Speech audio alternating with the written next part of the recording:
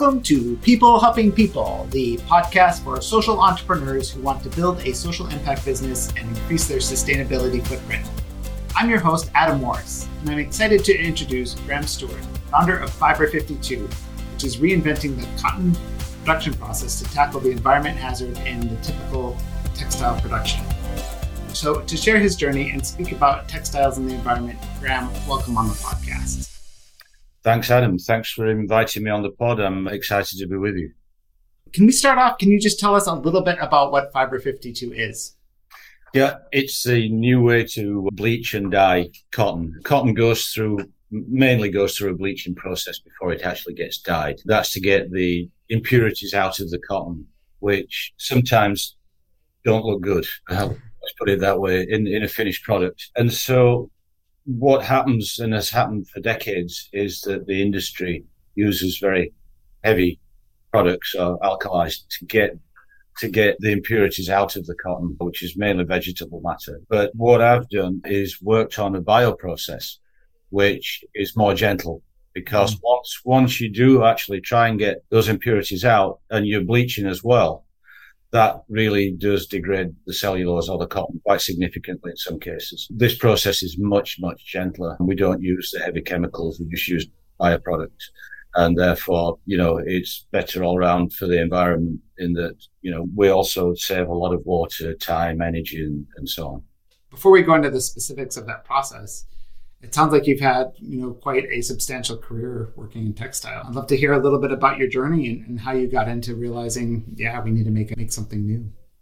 Sure, thank you. Yeah, I began life as a dyer myself, in that we were the largest commission dyers in Europe. So I started there when I was 15 years old and studied part-time for my degree, which is in coloration, textile coloration. And in my town, we had the biggest dye stuff manufacturer in the world, just a few hundred yards from where I was born. So I was kind of born into this industry. But we had 6,000 people making really advanced dye stuff. So the reactive dyes that are used on cotton now were pretty much invented in that factory. They've progressed through the years. That was in 1956. I really enjoyed dyeing. I still do. It's a great passion for me. So I've always been involved. Whatever I've done in textiles, which has not always been dyeing, I've always managed to get involved in dyeing. And I've never really spent a month without dyeing throughout my career. But I progressed from there into fabrics. The company I worked with, we were the largest consumer of cashmere in the world.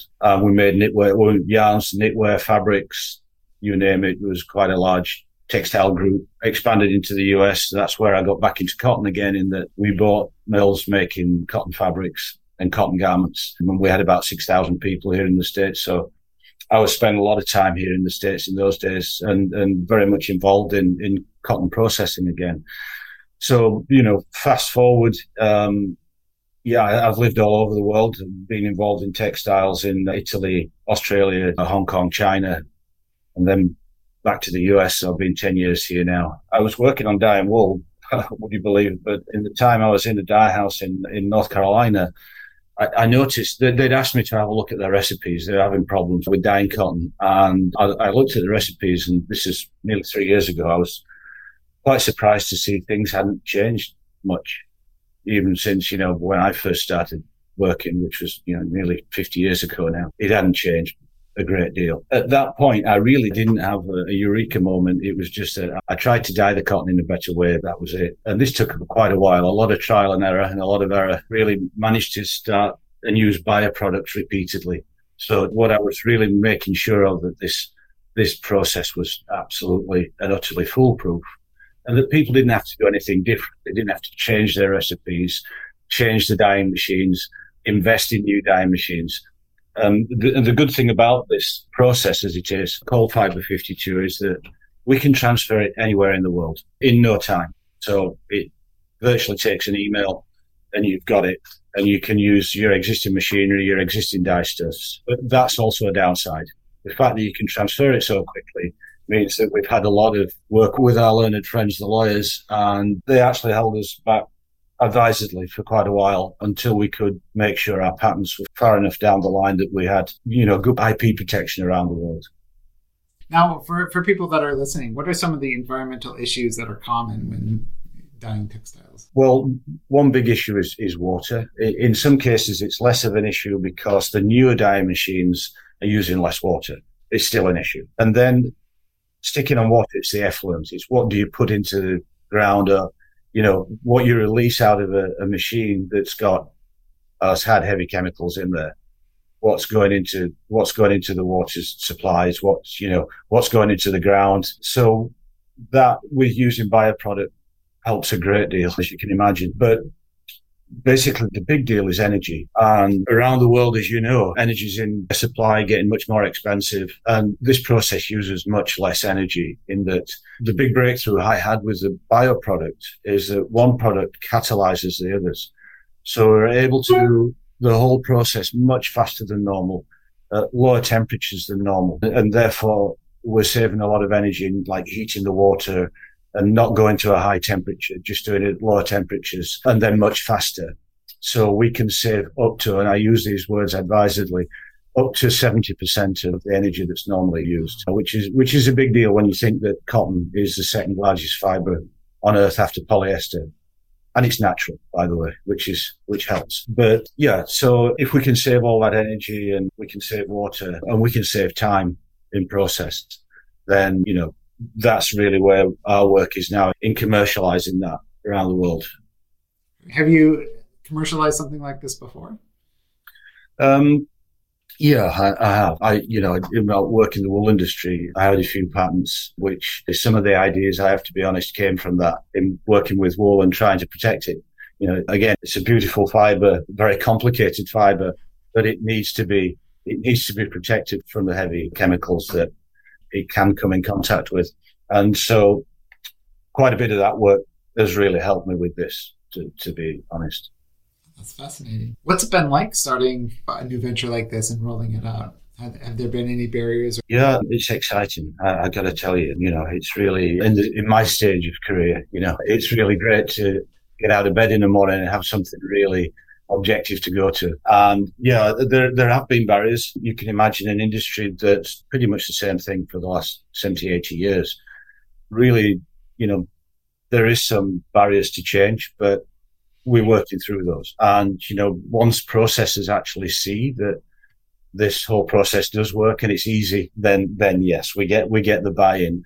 But really where we've pivoted to work with brands as well, because the brands all involved, getting a lot of pressure these days, depending where you are in the world, getting a lot of pressure from the environment and people who are involved in the environment and trying to do better for the environment. That pressure is on. And for instance, we're doing a lot of work in Europe right now, and there's a great deal of legislation. I don't have a day where I don't spend literally hours on the phone with my colleagues in Europe, looking at certifications and looking at measuring fiber 52. And we're doing actually 2 LCAs right now, life cycle analysis, one in Asia, one in Europe.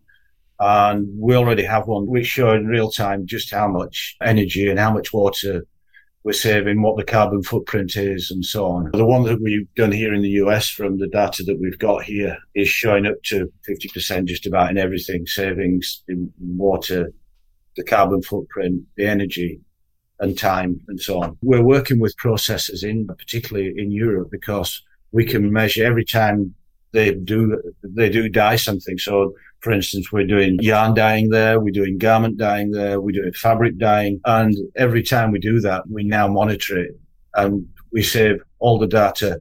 And that goes to a university in Europe. They run that data against what is traditionally being done. So at least we have a like for like.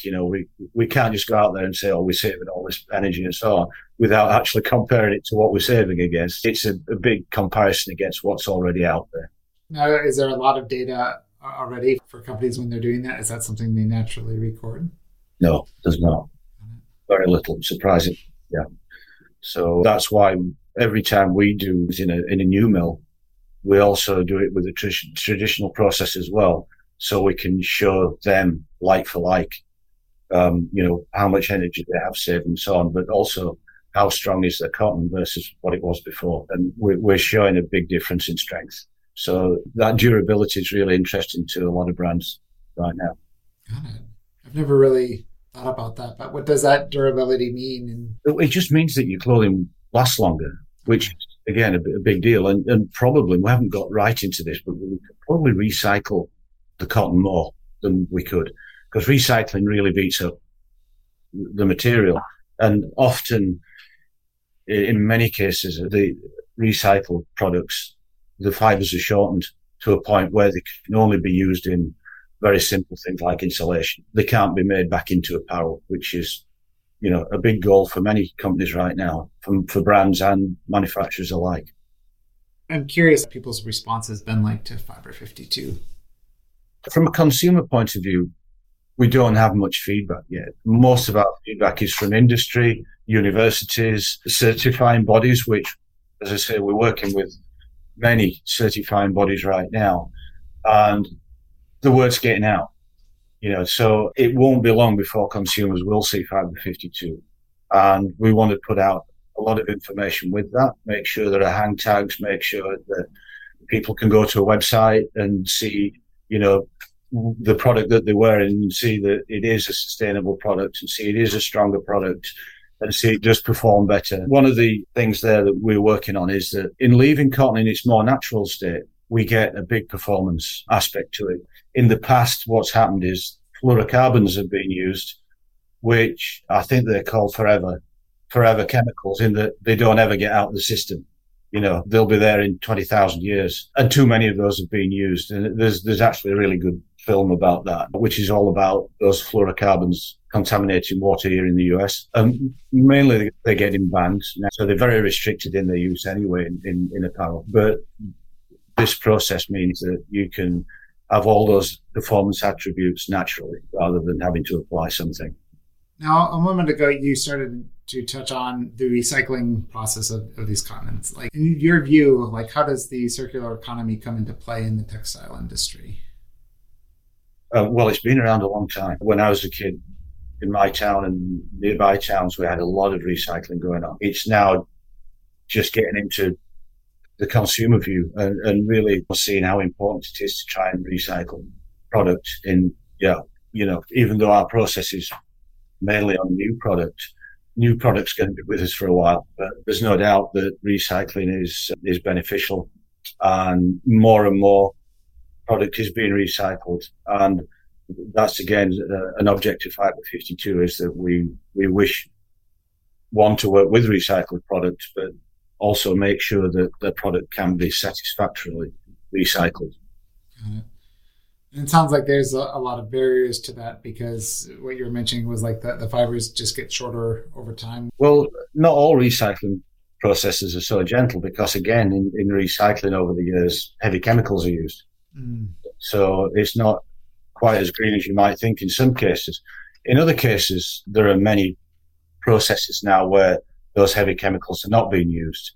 And even, there are a number of companies who are recycling even synthetic fibers, putting them back into fabrics. But the recycling processes themselves are building just more and more and more of it, and it becomes better and better and greener as we continue. What's your vision for Fiber 52? Our vision is for it to be used day in, day out worldwide to replace really what's going on right now. We see it happening. The process is being adapted quite widely throughout the world now. That's why I'm saying the consumers are about to see Fiber 52, because it actually is being used and commercialized. So the future, which I don't know how long away that will be. And if I had my crystal ball, I'd tell you, it's going to be a while. Slowly but surely, I think we can replace the traditional processing with this more environmentally friendly process for Fiber 52. I mean, that's fascinating that you said from your experience when you started till today, the processes haven't changed that much. And so it seems like there's a lot of room for improvement.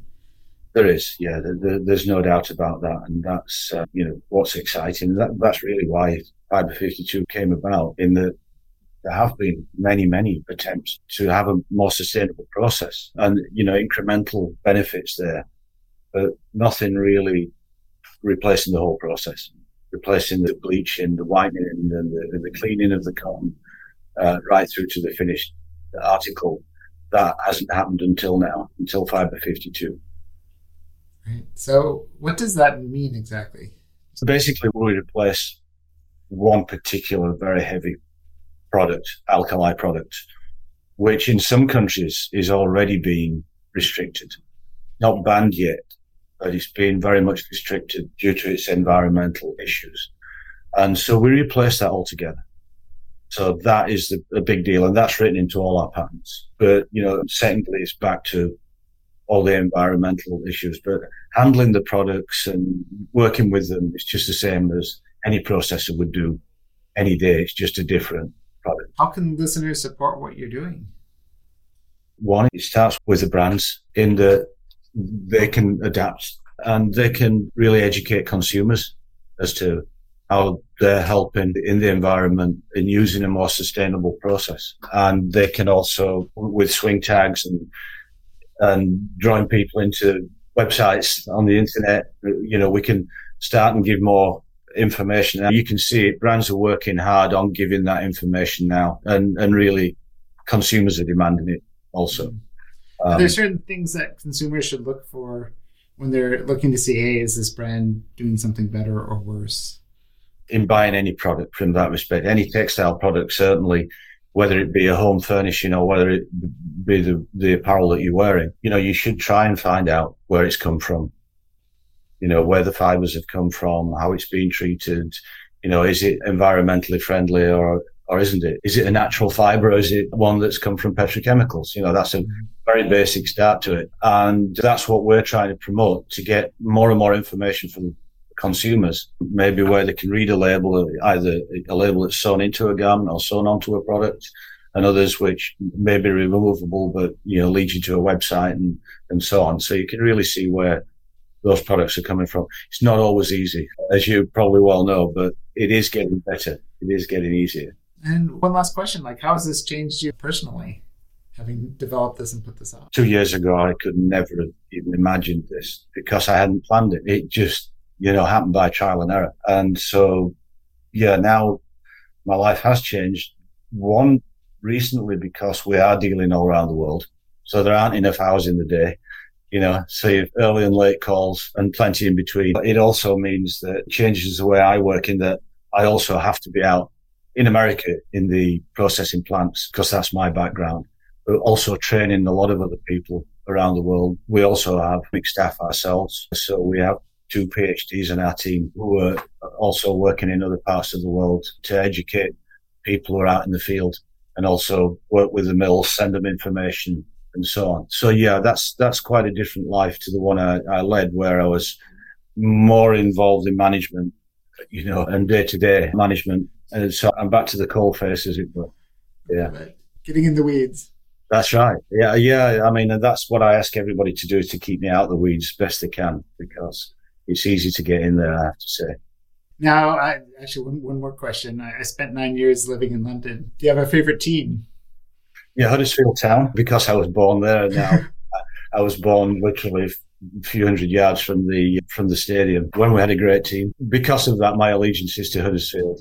But I love watching the London teams. I mean, great to see Arsenal doing well again. And one of my closest friends, a guy I grew up with, played for Tottenham. So I always have a soft spot for Tottenham. But I'm football crazy. So, Saturday morning, I'm up at 7 watching the games. Yeah, so that's one thing I miss about the UK. I don't miss the weather. I do miss soccer. Well, thank you so much for joining me today. This has just been brilliant. We covered kind of your journey into this and your experience, like how you saw the need and how you're able to develop a solution which cuts down on the environmental waste typically produced by the textile industry. So I'm very excited to see what comes next and how that unfolds. Well, thanks, Adam. I hope we can keep in touch and you can see what happens, and we look forward to the future. And thanks for inviting me on the podcast. If you're listening, you can find out more on the show notes, or if you visit fiber52.com. Yeah, there's lots of information there and more coming. Thank you. Thank you too.